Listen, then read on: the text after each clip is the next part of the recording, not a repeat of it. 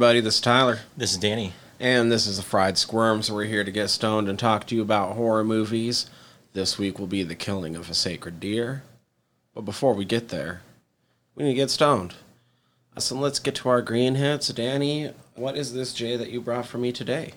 Nice. So before I came over, stopped by over at Flower and picked up a strain of some Cap Junkie. Oh. So with that being said, Cap Junkie is a strain I know we've brought over before, but for those who are not familiar, it is crossed with the iconic Kush Mints and Alien Cookie strains.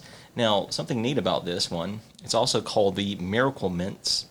With that being said as well, the cultivar, it's a collaborative project between two of the most modern breeders, right? The most important modern breeders, that is.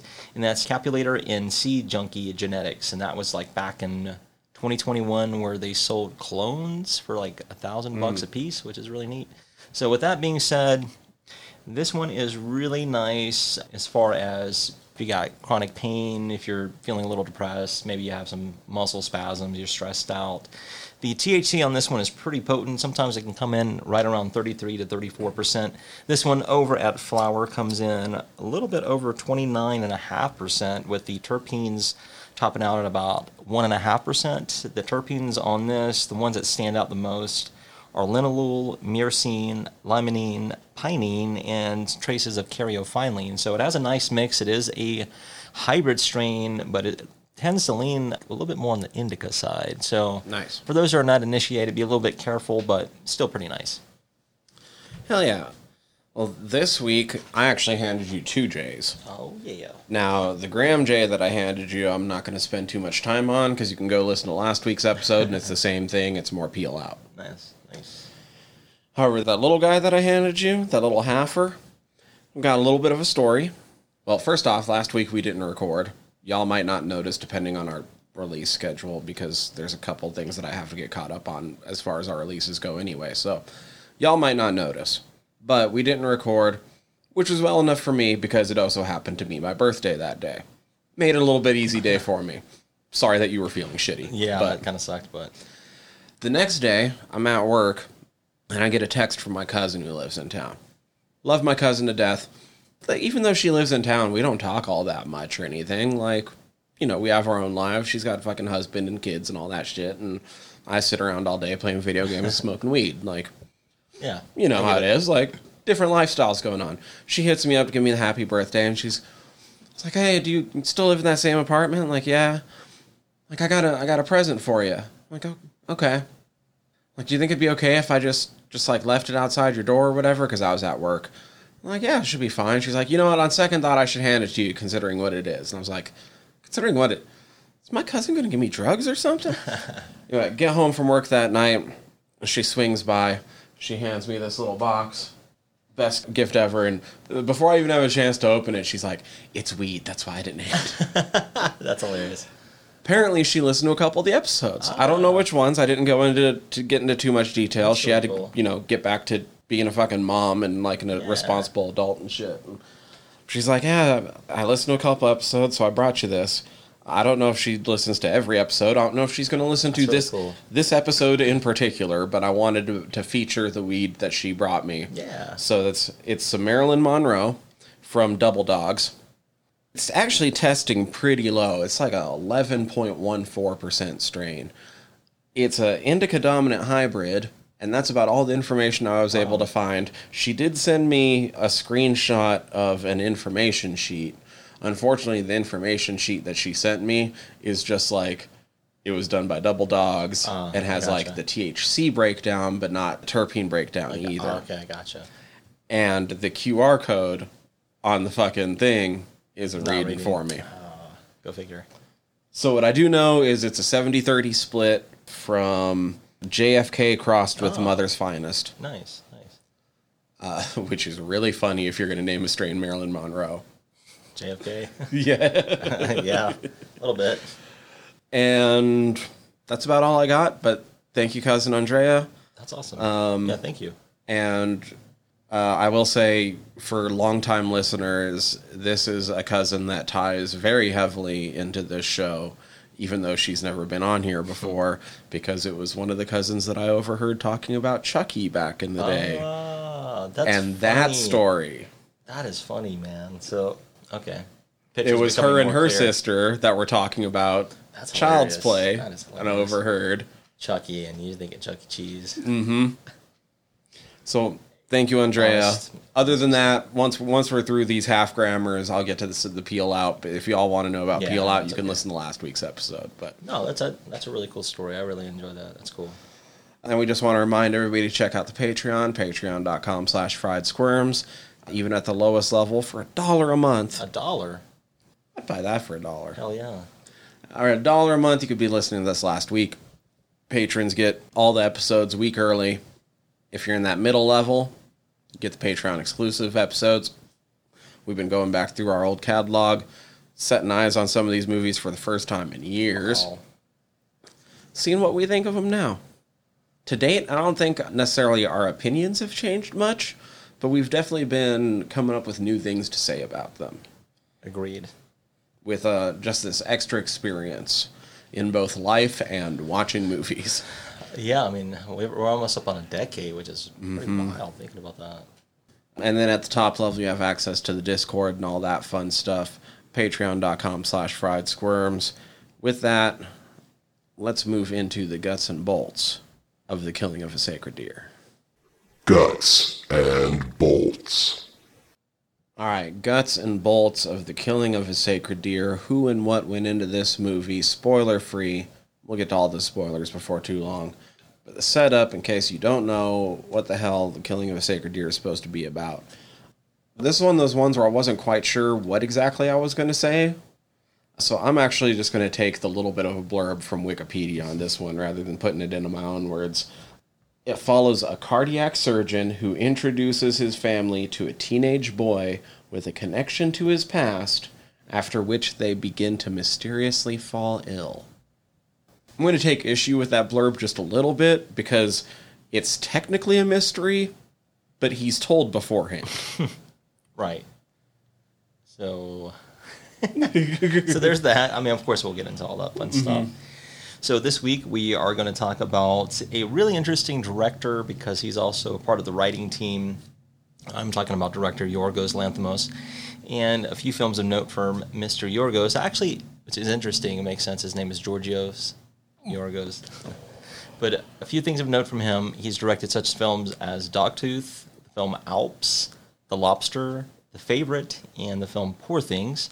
I did mention he's one of the writers along with Efthimis Philippou, who also helped write Dogtooth, Alps, and The Lobster. We have cinematographer Thimios Bakatakis, who helped with Dogtooth, The Lobster, a film actually I watched right before COVID, which is The Lodge, also Master of None television series back in 2021. I think he helped on 5 episodes of that.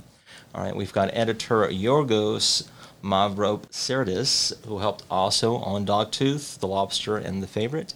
We've got a couple of special effects teams on this. We've got Screen Scene and SSVFX. Both helped on visual effects. We've got producers Ed Guinea and Yorgos Lanthimos. Production companies on this are Element Pictures, A24, and Film4. The distributors on this were A24. They helped with the 2017 United States theatrical release, and Artificial Eye helped with the 2017 United Kingdom theatrical release. Release dates on this were May 22nd, 2017 in France at the Cannes Film Festival, and November 3rd, 2017 across the United States, the United Kingdom, and in Ireland. And the gross I have on this is $7 million worldwide. All right, so moving into our cast of The Killing of a Sacred Deer, we lead off with Colin Farrell, who plays the role of Dr. Stephen Murphy. Now, if we're going to talk about Mr. Farrell, he's got quite a laundry list of films. Depends on how far you want to get into it, you know what I mean? Yeah, I mean, especially for our purposes being on Fried Squirms, we should probably bring up the fact that the Fright Night remake is actually pretty fucking good, and he's a really good part in it. Yeah, it's hard to argue with that, man. He does a really good job.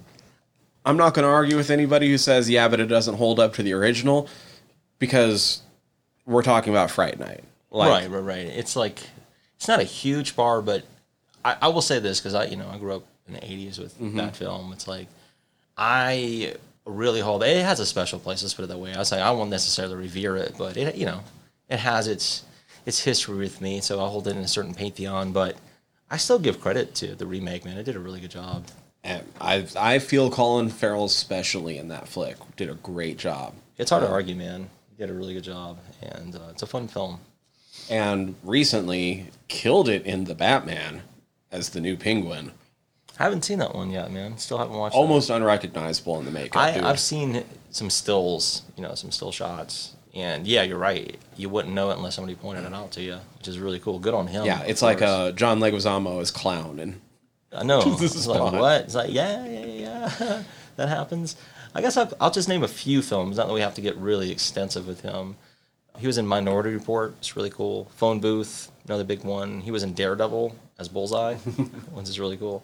He was in Alexander, of course. In Bruges, which is a really good film. Really highly would recommend that one. He was in Horrible Bosses, which is really cool. Total Recall, another remake. Let's see here. Yeah, he starred in The Lobster as David. He's also in The Beguiled with Nicole Kidman from 2017. And some television work as well. True Detective, more notably back in 2015 as Detective Ray Velcoro. So some pretty cool stuff there. All right, moving forward, we've got Nicole Kidman plays the role of Anna Murphy. A couple of things of note from Nicole. Once again, like, where do you want to start? Because she's got quite a laundry list of films. also, if you don't know who she is, have you been living under a fucking rock for forever? That's kind of how it feels a little bit. You know what I mean? So I don't know. Where do you want to start with some of her films? Probably Days of Thunder, some of the early stuff I can remember her from. Let's see here. She was in Eyes Wide Shut, Moulin Rouge, The Hours, Dogville, Cold Mountain. I mentioned she was in The Beguiled. She was also in The Paperboy. That movie is freaking wild, dude, if you want to see a crazy-ass film. And, like, I don't know. We'd spend here. I really liked the Stepford Wives with her in it. Yeah, can't go wrong with that. Mm-hmm. Trying to think some other films, perhaps. Batman Forever? Yeah, it's like, well, that's kind of interesting because the cast in general, they all, with a few exceptions, of course, have a unique tie-in to Batman. Yeah. The series, the franchise. So that's kind of cool. All right, moving forward, we've got Raffi Cassidy. She plays the role of Kim Murphy. A few things of note from her. She was in the film Dark Shadows. Some people might have seen her in Snow White and the Huntsman. She was also in the film Tomorrowland, the film Vox Lux, and the film The Other Lamb. We've got Sonny Sulcic. A few things of note from him. Well, actually, he plays Bob Murphy, but a few things of note from him. He was in the film Mid-90s. Actually, I've heard some really good things about that. He was also in the film The House with a Clock in Its Walls. He was in The Christmas Chronicles Part 2, and he also voiced Atreus in The God of War and The God of War Ragnarok, which is actually really cool. Oh, shit, yeah. All right, we've got Barry Keoghan plays the role of Martin Lang. A few things to note from him. He was in the film Mammal. He was in the film Dunkirk. You might have seen him in The Green Knight. He was also in the film The Eternals. He's in The Batman as well. Which is really funny because he's Briefly. essentially a fucking cameo in The Green Knight. Yeah, just briefly, but he's about to make his appearance known in the next one. He was also in The Banshees of Inisherin, and he was also in the television show Chernobyl back in 2019. All right, we've got Alicia Silverstone, plays the role of Martin's mother in this film. Hello. Blast from the Past, Alicia Silverstone? I know, 90s is probably where you and I are more notably going to remember her from. A couple of Aerosmith videos, then she was in Clueless. Batman and Robin? Yeah. Actually, she was in the movie, let's see here, True Crime, pretty decent. Like you said, Blast from the Past, which is really cool. Tropic Thunder as herself was really neat. I did mention, man, right before I went to see Tool and before COVID and all that shit, I went and seen The Lodge. She is in The Lodge. That movie is, good luck with that one. It's good, but holy shit, man.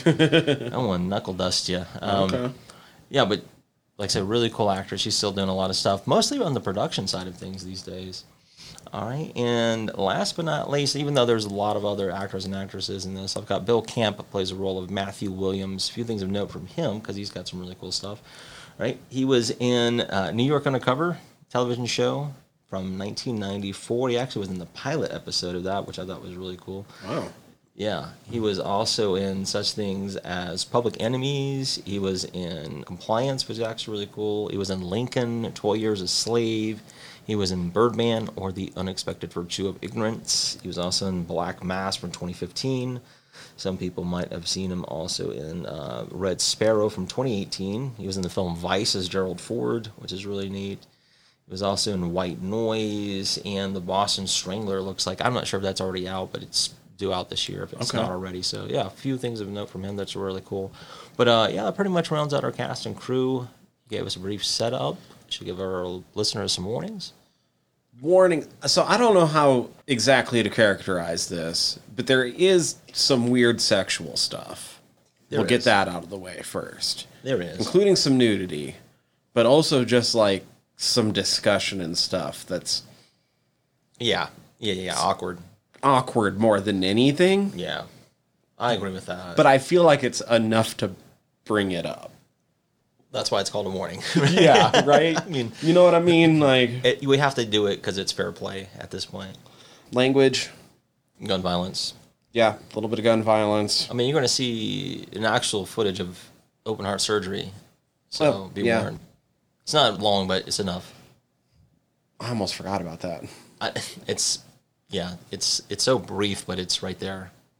You know what? We're just gonna leave it at gun violence Okay. Yeah. because otherwise I feel like we're venturing into spoiler territory. That's solid. Which, if you make it past this section, Which me just saying that you might be able to figure out what I'm getting at. yeah, But perhaps. But if not, that's kind of about it, though, right? Like, there's nothing else. nothing in the, too heavy, Yeah. surprisingly, but not considering when to watch the film, not really. It's as heavy as you let it be. True. I guess with that, let's get in to find out how the killing of a sacred deer made us squeal. How does that make you squeal? All right, man. Here we are, killing of a sacred deer. We're back into thinky horror again. I mean, we mentioned it last week, but I'd never seen it. Likewise. But before we get too far into this, I'll also admit I did not manage my time well this weekend, and I did not get a chance to refresh myself as well as I wanted to. So luckily I took some decent notes this time around, but it is not as fresh in my mind as it usually is when we are recording. So I apologize to all of our listeners if I missed something. No, but you're good. You're good. Actually, the last watch I did was a quick run through. I did like a 1.5 speed, just so I could just so I can get my eyes on it. that sounds fine, because how it made me squeal at least. Movie's good. I don't have anything bad to say about it. But at the end of the day, I kind of felt like it wasn't quite my bag. I kind of feel the same, in a sense, meaning like it wasn't quite what I expected it to be in terms of this block, more specifically. But knowing its source material, I guess, if you want, or its inspiration, it makes this story easier to follow because it's borrowing so heavily from it's that story, Iphigenia and all this. So it's like, okay, I get it, and I understand what he's doing in terms of these characters and the whole concept behind it. Even though from an audience standpoint, it might take some people out, and I get that. It's almost like you're literally watching a play on film. It's just a modern take on it. That's all. I think for this movie to be effective on an emotional level, you might have to really try to put yourself into Colin Farrell's shoes and trying to get into that mindset of how agonizing it would have to be the one to choose. But I don't know, man. I feel like we've watched enough horror at this point that making somebody choose who lives or who dies, we've seen that, man. I know, right? With higher stakes as well. I mean, and it's not like these aren't high stakes. Right, It's I his agree. family. Absolutely agree. And so I get it. It's harrowing, it's terrible, it's horrific. Regardless, yeah, I agree But with that. fuck it. Come on, man. We've seen this shit. And that's just it. It's it's nothing new. And of course, like I said, once you figure out its inspiration, it's kind of not necessarily unraveling the mystery, if you will, because there's not much of a mystery. I mean, the kid tells you what the fuck's going on. As I kind of alluded to earlier, I feel like this movie is as much of anything as you want to give of yourself into it. I agree. I agree with that. It can be super emotionally harrowing if you take the time to put yourself into Colin Farrell's shoes. Yeah, It can be a exactly. mystery if you haven't seen it before and you're trying to use all the clues that you're giving you to try to figure out who is going to be the sacred deer. Yeah, exactly. But once again, we've done this shit. Did you catch who was going to die? Because Well- it gives it away. What I feel like, you know, once they start having like certain conversations, and then the gifts, and just the attitudes, the general attitudes, and how they're, I feel like the relationships with that character in particular, Martin guy, right? It kind of gives you an idea, and not only that, but I hate to keep saying it like this, but it's almost in a sense like what Pet Sematary did more recently. It's like once you know, like here's its source, are they going to do the same thing, or are they going to do a flip? And there's only so many ways you can flip. Right. And so, yeah, come on. So the movie, I will say, I feel like it tries to bait you. This is a spoiler section, so here we go. We're going to give away the main spoiler. I do feel like the movie tries to bait you a little bit into thinking it's going to end up being the daughter. I agree, but because of the general attitude, I think that she has with her mom, with the kid. She's the one that did the report on the myth. Just the fact that the myth involves having to sacrifice a daughter in the first place. Right. And that's what I'm getting at. It's like it's a unique take on it in a sense, but that it's not like you can't see it coming. But, and here's the thing, like, the movie doesn't commit enough to trying to be a mystery to sell that. Yeah. Like, she's not truly a red herring. It's more like you have to kind of notice things. I agree with that. Rather than her being set up as, like, this is who it's going to be. And I feel, in a sense, it's the general attitude that the parents have towards the son, right? They hold him in a certain, I guess, esteem comparatively to his sister. Hence the whole sacred deer thing. Mm-hmm. You know, he's more in tune with like what his mom wants, and his father wants him to be a certain way. You know what I mean? So there is. They a struggle. both treat him like shit. Of course they do, Mm-hmm. but you know they put him on a pedestal as well.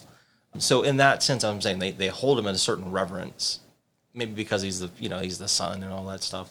But like so that's the, if you're paying enough attention, it's like it should be pretty obvious who it should be. I was about to say, if you're paying close enough attention, you'll notice all the clues that they give about the daughter. But Yeah, the big glaring one that I even caught my first time through was the scene where he's sick the first time, and the camera is pushing in through his bedroom door as he's sitting on his bed and telling his dad that he can't get up. yeah. There's a framed picture of a deer above his fucking bed. Yeah, it's like that's And I'm like, if it's not cool, if it's thank not you. yeah, it's like if it's not symbolic enough, you know. Like I'll give you an example too. Another thing that I caught, and it shouldn't be, if you're familiar with any of this stuff, I'm not like a scholar, is when Nicole Kidman's washing the feet of both her kids and Martin. It's like, man, that is so on the nose with like either sacrifices, ritualistic stuff, or like biblical terms. It's the cleansing of a sort, So I'm like, yeah, he's also borrowing the whole analogy, if you will, or like that metaphor of an eye for an eye, a tooth for a tooth. This is literally a revenge story, Hence why it's also a tragedy in that Greek sense. So, like I said, this film isn't hard to decipher, man. That's what I'm getting at. And long story short, I think the film isn't that hard to decipher, and I don't feel like it's as hard hitting as people make it to be. Yes, I don't know. I've heard a lot of people talk about this movie and like, oh, it's fucked up at the end, and I'm like, Yeah. I don't know. Like, I mean, don't get me wrong. Kill List is fucked up at the end. Right. Oh, Like, Yeah, it is.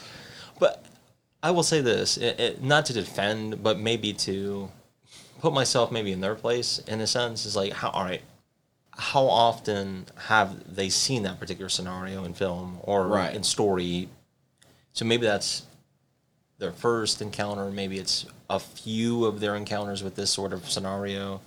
and here's the other thing, like, and I don't want to make fun of anybody who No, does get of course affected not. by this movie like this. Like I said, I think it all just depends on a lot of factors, and for whatever reason, this movie just didn't quite do it for me. I also have just extremely glowing things to say about this movie. I believe like all the Oh, acting was gosh. fucking top notch. The cinematography was top notch. Yes, just absolutely. Like it's so technically well shot and done. The score sets so many different tones and moods. it does a great job of adapting that Absolutely. that myth. Like, Absolutely. just at the end of the day, it wasn't for me. And that's just it. It doesn't necessarily have to be our cup of tea either. It's Yeah. like I get it and I appreciate it and it deserves recognition. But like you were saying, at the end of the day, it's not necessarily my cup of tea either.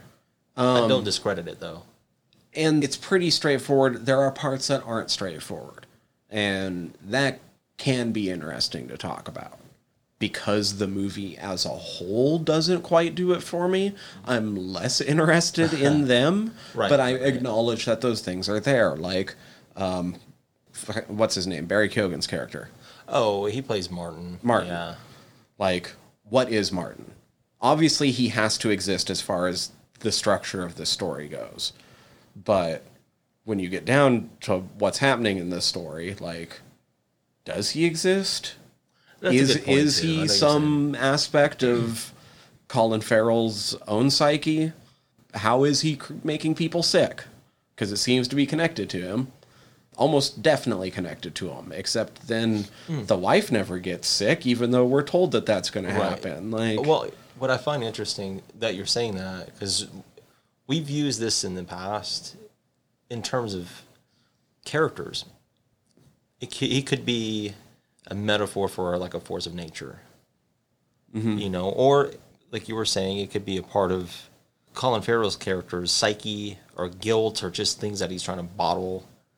You know, like he botched something and now it's having this rippling effect, you know, things like that. So he's definitely the pivotal character in this story without a doubt.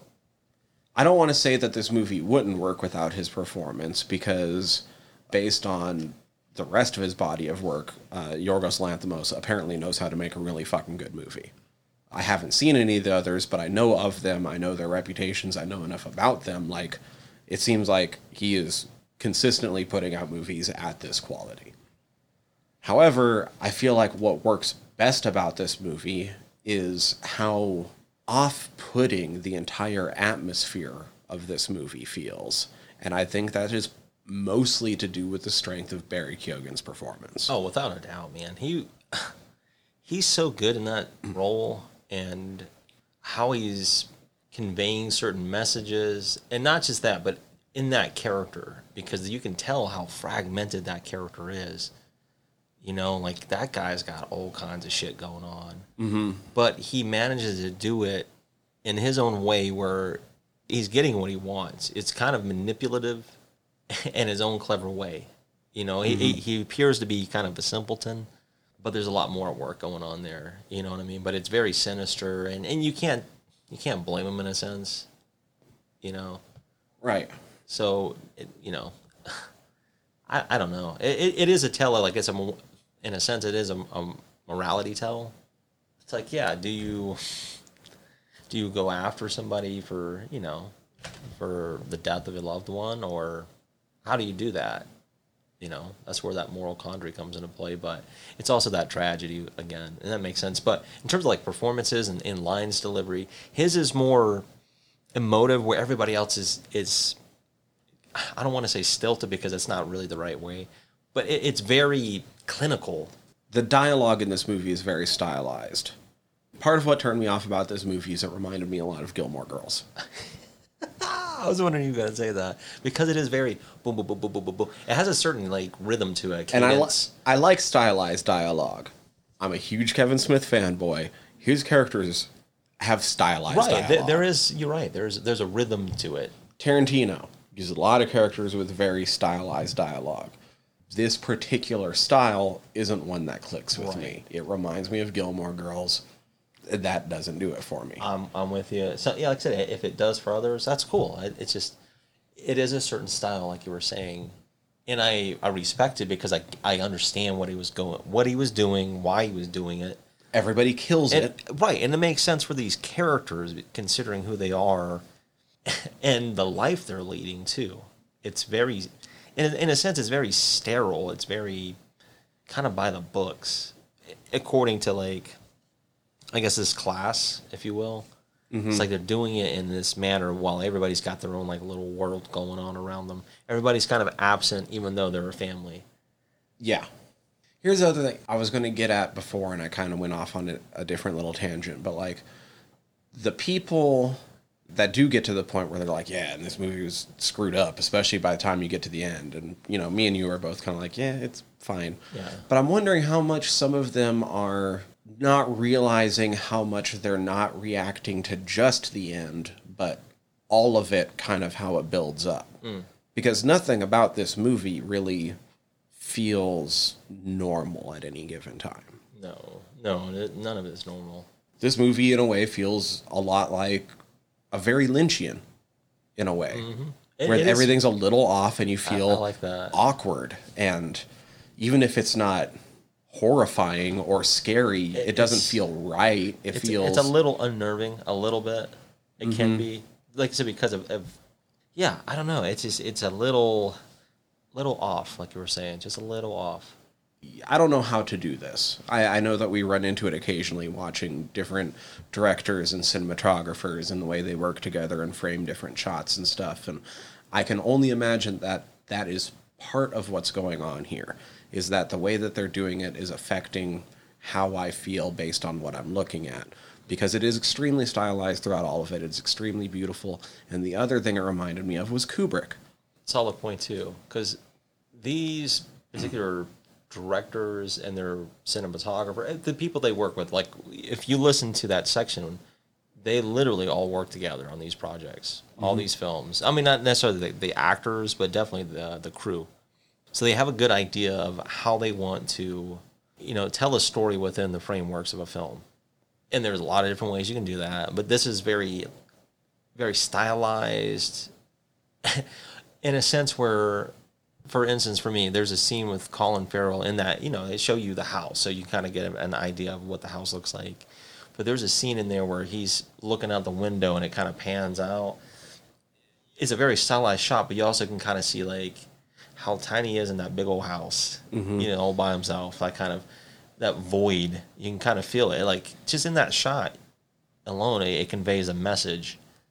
You know, otherwise it's just like, oh, it's a time filler. It's like, no, that shot's done on purpose. You know, that kind of stuff. Like, you get a feel of what he's trying to convey within the framework. As far as things to dig into about this movie, for me, and I don't even know where to start, but it really is the character of Martin. Because he exists. Characters interact with him. They all talk with him. He exists with them beyond just Colin Farrell, which was one of the first things I was looking at. Like, because you know what I mean? Like, is he going to interact with somebody? Okay, he interacts with somebody. That's a very solid point. Just because that's, you know, it's kind of a cheap trick, but it's a trick. And no, it gives you a good reference point, though, or a frame of reference, yeah.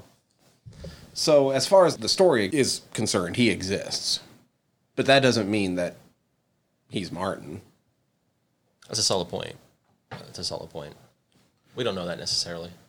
He could be some sort of, like you said, like stand-in for like a force of nature. Obviously, in the original myth, it involved gods and everything. As I'm saying, it could be an omen, something like that. A curse.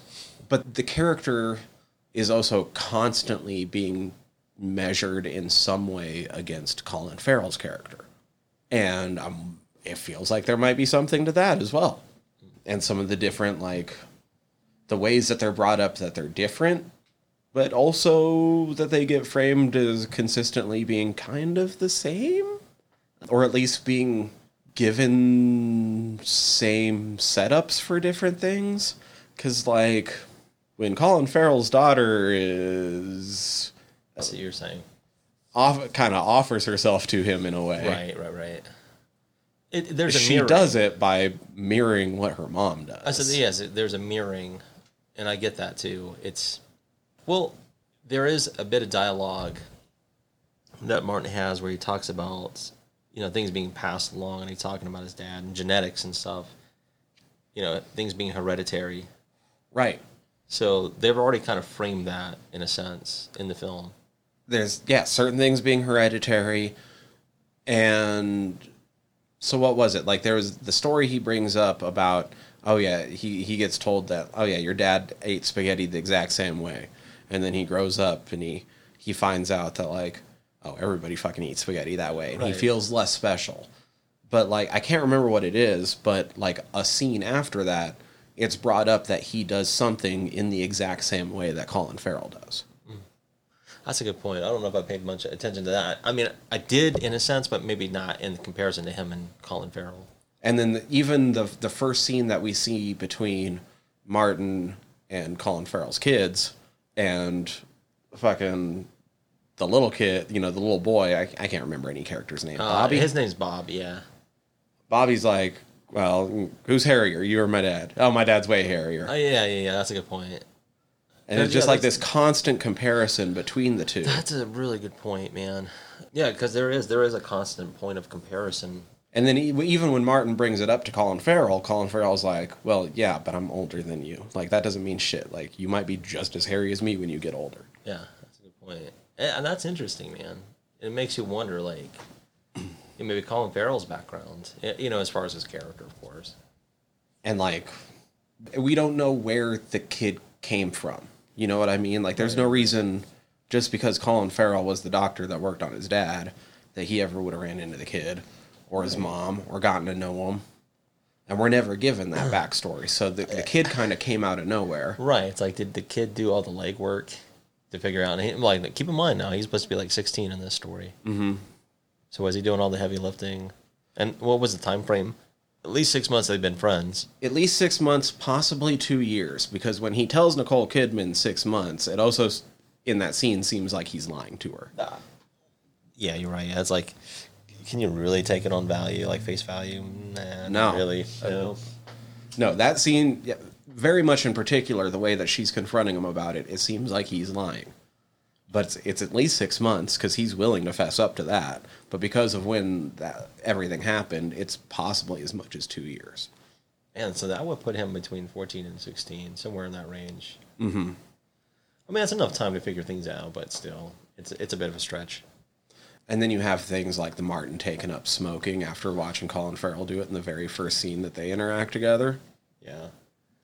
Yeah, I see what you're saying. Well, I wonder, too, in a sense, if the kid, because, he lost his father in a really strange, bizarre way, he's looking for a father figure, and this is the guy that's more, maybe like an ideal replacement. It's like, yeah, this is the guy that killed my dad, so he would be the perfect fill-in if I'm going to have a fill-in father, but in a fucked up way, of course. But so that's why maybe there's those points of comparisons, like, can we share these things in common? Or are there things in common between us? That kind of stuff. Like, he's trying to, like, imprint himself onto Colin Farrell and the family. I guess if I'm going to give my super, like my slightly stoned, super, I like it. super trying to read too far into this movie. Like, intentionally trying to read as far into this as I can, right? I like this, yeah. I kind of wonder if Martin is like trying to think of how to put this, like an aspect of Colin Farrell that emerges from the trauma of him having done that, and it's kind of like a what if scenario that he's feeding so that he can feel like he's making up for something, but I gotcha. But because it's not healthy and he's feeding this, he's not a good guy. No, absolutely not. The movie never indicates that Colin has actually done this, but I feel like the shorthand of the sex games that him and his wife play are wildly unethical for what his position in life is. And I think that's supposed to be kind of a tip-off, right? Yeah, well, I mean, yeah, his wife is laying there like a freaking corpse in the bed. So I feel like Martin is kind of like this what if, where Colin can feel like he's making up for this wrong that he did. Right. No, that's a good Unfortunately, the only reference point he has is himself. And he's a screwed up person because he's gone to this length anyway to come up with this what if scenario in his head. Doesn't feel like he deserves to have this in his life because he's taken it away from somebody else. And we know that he was kind of fucked up going into childhood, even when he was a child, based on the story he tells about his father. God, no kidding, right? Which is So- something you can kind of imagine Martin doing. Well, here's something too. I wonder how much too it feeds into, there's the Oedipus complex. I can't remember what the inverse of that is with like the mother son. Oh, it's I always Electra Complex. Okay, yeah. So there is that, which is Greek in nature. I mean, not in nature, but by tell. But I'm wondering if him feeding his unhealthy younger self as part of a what if situation, and the fact that despite him saying it, his wife never is getting sick, it's only the kids, if he's just poisoning them. Slowly. Mm-hmm. Yeah. And he's kind of playing it out in his mind as to which one he's going to, eventually kill off because Right, to make he amends or doesn't whatever. feel like he deserves to have this because of how he took it from somebody else. I could totally see that as well. It's like that's not too far fetched, to be quite frank, and it helps too that we previously did Eraserhead, which kind of deals in a sense with that, like the transformative part. This more so not necessarily transformative, but like you were saying, playing the what if very, very, very hypothetically, but then not so hypothetically to where he's not going to start doing things to correct his wrong, to make atonement, I suppose, in this most fucked up way, where it's still tragic. And I'll say it doesn't explain everything. It doesn't explain the But it's not too relationship with far-fetched, the then. daughter, like Martin's relationship with the daughter, or it does, and that gets a lot darker. Right. Because Well, if Martin is an aspect of how about this? How about Colin, this? I like this road. How about this one? What if maybe that story he tells his son was actually the son actually did that to him, and he's playing it back out like, no, he's doing it in a metaphorical sense. Like, no, I did it to my father. It's like, no, maybe the kid did it to me, and I'm using my dad as a way of like maybe trying to negate. Like, no, there's nothing wrong with that.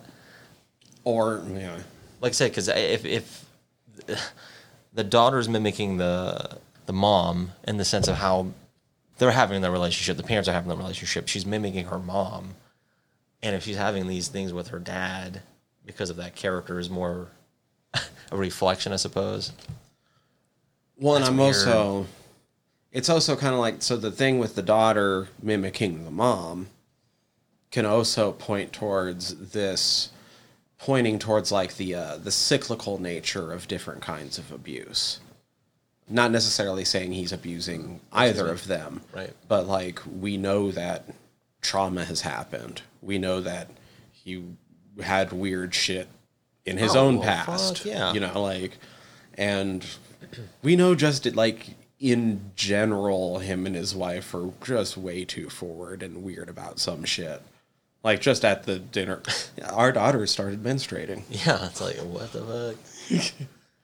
Yeah, we didn't even know that. But you're right, and it's And It is interesting. in a way, like the whole thing is the sins of the father are visited upon the son.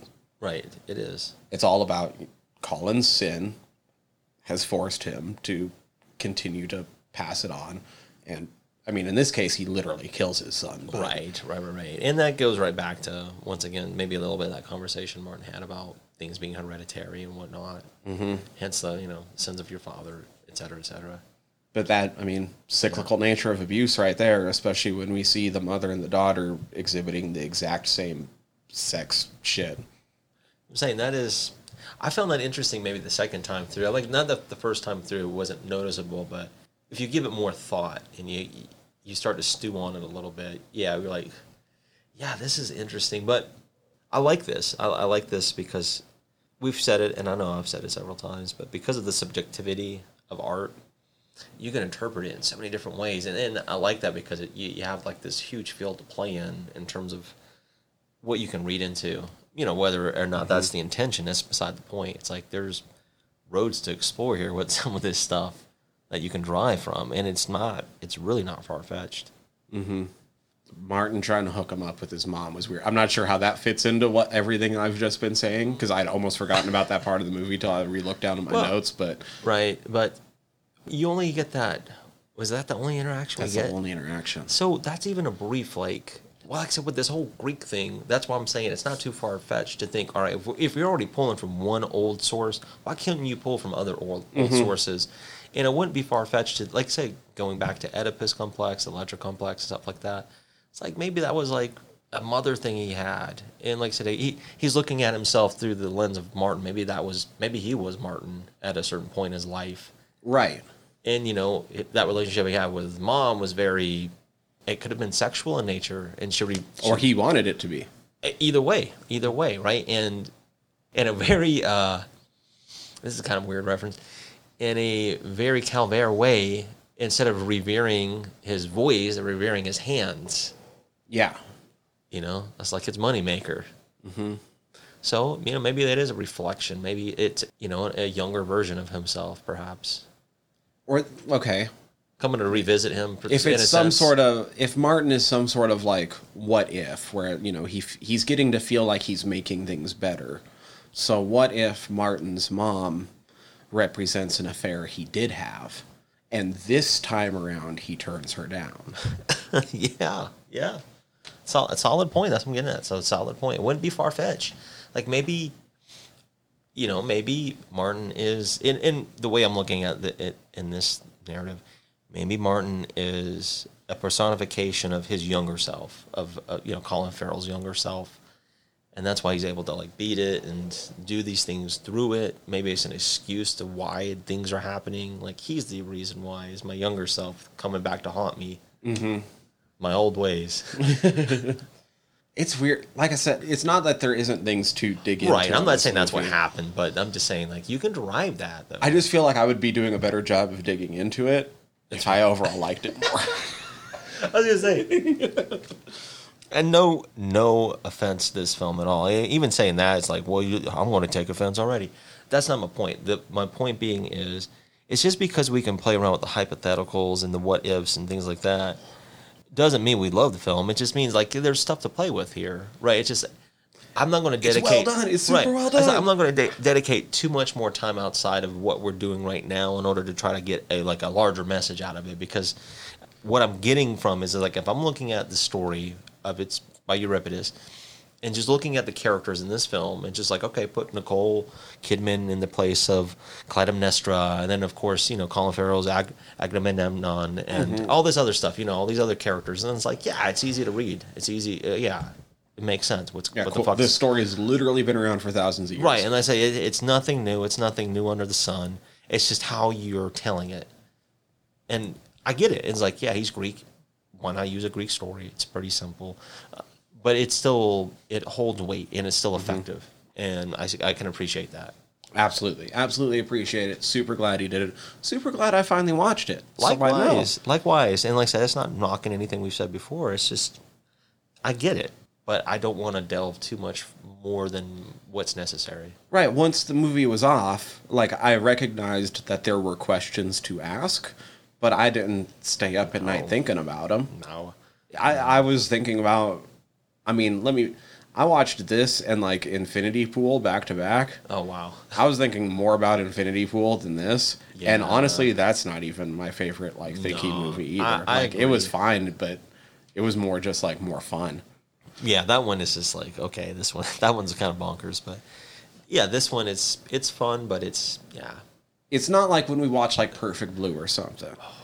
Whereas, like, I couldn't stop thinking about that for a couple days. It's like, holy shit. Yeah, like this. For me, there are a couple that'll peel your skull back and, like, really stew in that brain of ours. So this one, not necessarily.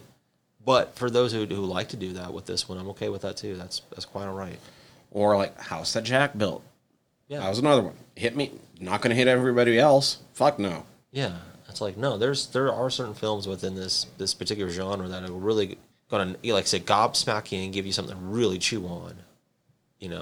This one does a little bit of that. It's kind of like an appetizer in a sense. Like, if I want to use a meal comparison, like, this is more like an appetizer. And here's the other thing. I'll fully admit that part of it is like, I'm not a parent. I don't have kids. I can't imagine what it would be like to be put in that situation. That's like, I think we both do. We've got nieces, nephews, or, like younger siblings, whatever. It's like, yes, no one wants to have to face that, given their circumstances or whatever. But it's not like something like you said. It hasn't been done before. Like, it's been done a lot of different times, a lot of different ways. It's still impactful because it's dealing with family and loved ones and stuff. But you're not doing really anything new. Yeah, you're not reinventing the wheel. And it doesn't have that. It doesn't have that personal hook either. Right, exactly. It's not like I have kids and it's making me wonder about what would I do. Yeah, and I feel it could probably, for people who are like literalists, I suppose, or are trying to interpret a film very linearly, it's like if you're really looking at these characters and you're like, wow, these characters suck, it's going to be hard for you to really empathize with them or maybe sympathize with their plight. Were you cracking up like me when the kids were suddenly going back and forth?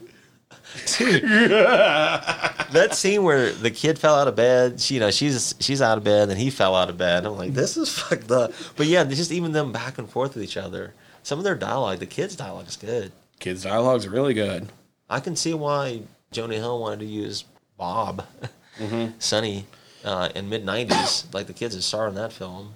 He's the face of that film. It's like, well, I can see why. Kid's a really good actor. Not that he, like, does anything tremendous, but he holds his weight in this film. Mm-hmm. He did what he had to do. Second time through, it did piss me off more and more just how shitty they treated the son. Like you said, it's partially because they actually had, like, expectations of him. That's just it. It's like... They didn't seem to have any expectations of the daughter, but that also meant that they left the daughter the fuck alone. And, like, she got to live her life. Well, that's just it. She can go out, like, take those rides on motorcycles with boys and do all that shit. No, where this kid, it's like he knows he has the weight of his mom and dad on his shoulders because they both are, like, kind of pulling him in these directions. Dad wants him to be like him. Mom wants to be like her. It's a tug of war with a kid. I don't know. I feel like I kind of, like, the Martin thing is the most, like, the thing to bite into the most. Like, what is he... I think we hit on all the possibilities. I think so. I just want to say this, and not that it hasn't been said before. Like, he fucking nailed it, man. Oh, God, he fucking kills it, dude. He fucking kills it so bad. Like I said, I don't want to say this movie wouldn't work without this performance because I think the director is talented enough that he would have made this movie work in some way. I totally agree with that. But in the way that this movie does exist, it works because of his performance. Wow. And that says something, too, because...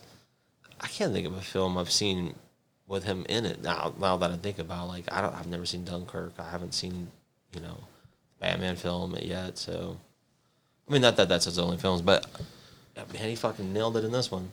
I mean, it's super cool that he's our new Joker, but you see him for all of like 10 seconds. I know it. I'm just saying, it's like I'm looking forward to more of his performances. If this is what he gives, then I can only imagine what his other roles are like. Yeah, same. I'm super curious about Dunkirk. Yeah, I know he plays kind of like a gangster, if you will, like a hooligan, street hooligan, if you will, and some other films and stuff. So I don't know. We'll see. But yeah, this was fun. Like you said, it's nice to finally get a chance to visit this one, see what all the fuss is about, and yeah, this is my take. He was good in Eternals. Okay, Eternals kind of. It was funny. I was just talking about this over on one of my fucking nerdy podcasts because it's a Marvel movie. Right? Yeah. It's a weird one because its biggest strength is that it's a lot different than most of the other Marvel movies, and its biggest weakness is it's a lot different than most of the other Marvel movies. Yeah, because it doesn't fit within, I guess, like a certain framework. Yeah, and that's okay. And it's too long and. It does a pretty mid job of introducing an already kind of mid team, but everybody that's in it does a fucking killer job, it's just and like maybe him included. Yeah, I gotcha. Yeah, it's like the JV squads. Yeah, no, it's okay. I gotcha. It's like not to knock their performances. It's just maybe the characters itself. It's hard to introduce that many characters in one movie, especially when the characters are already kind of mid. I gotcha. There's certain tiers to this, just like anything else, yeah. But yeah, he's one of the everybody in the movie does a good job. He's one of them. So well, good on him, man. Like I said, plus it's another beautiful movie. That is a fucking scenery porn movie, dude. It is great. It is just pretty to look at. Good. Like this movie.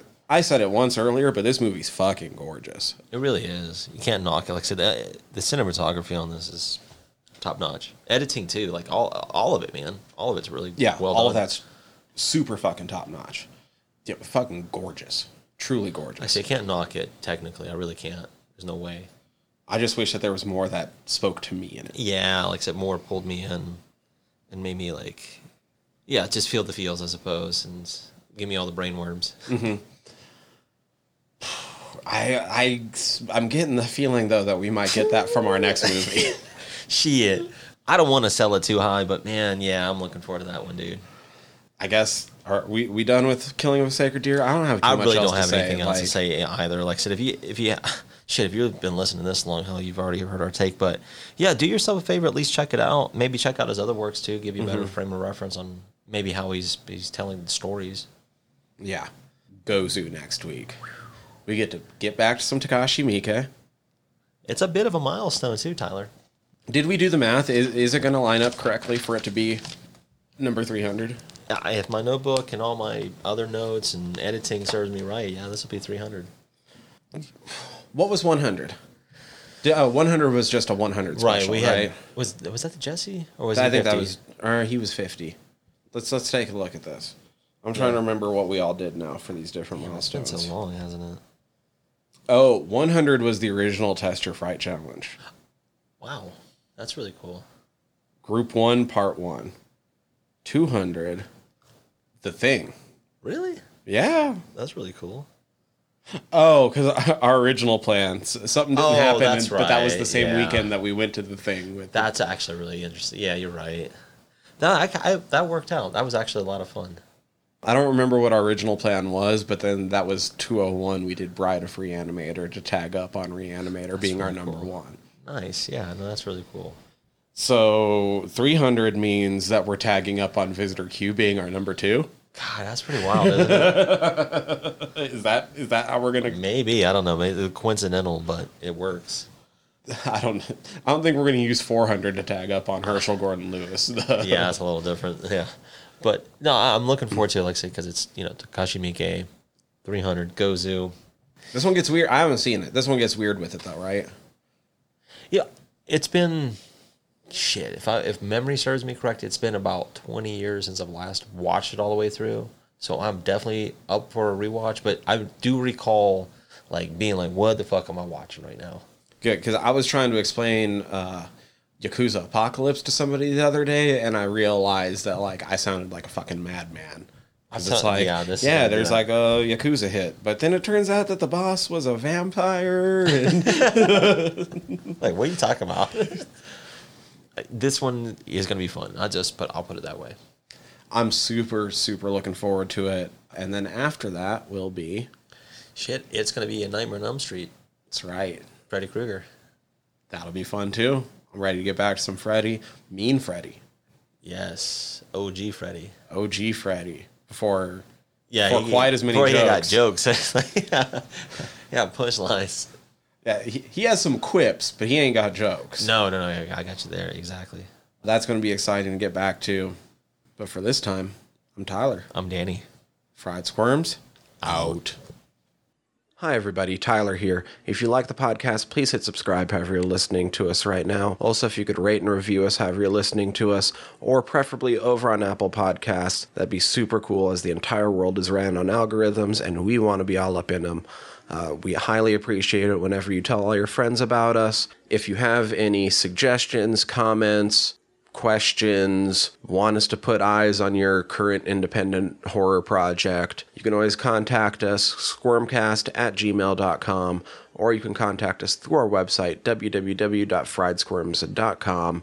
Scroll through our entire back catalog there, or click the links up at the top as we are part of the Earworm Podcast Network. And would love it if you went and checked out some of our sister shows. The easiest way to keep track of things across the entire network is to go over to that website. That's earworm.com, EARVVYRM.com. You can search for us across all the social medias.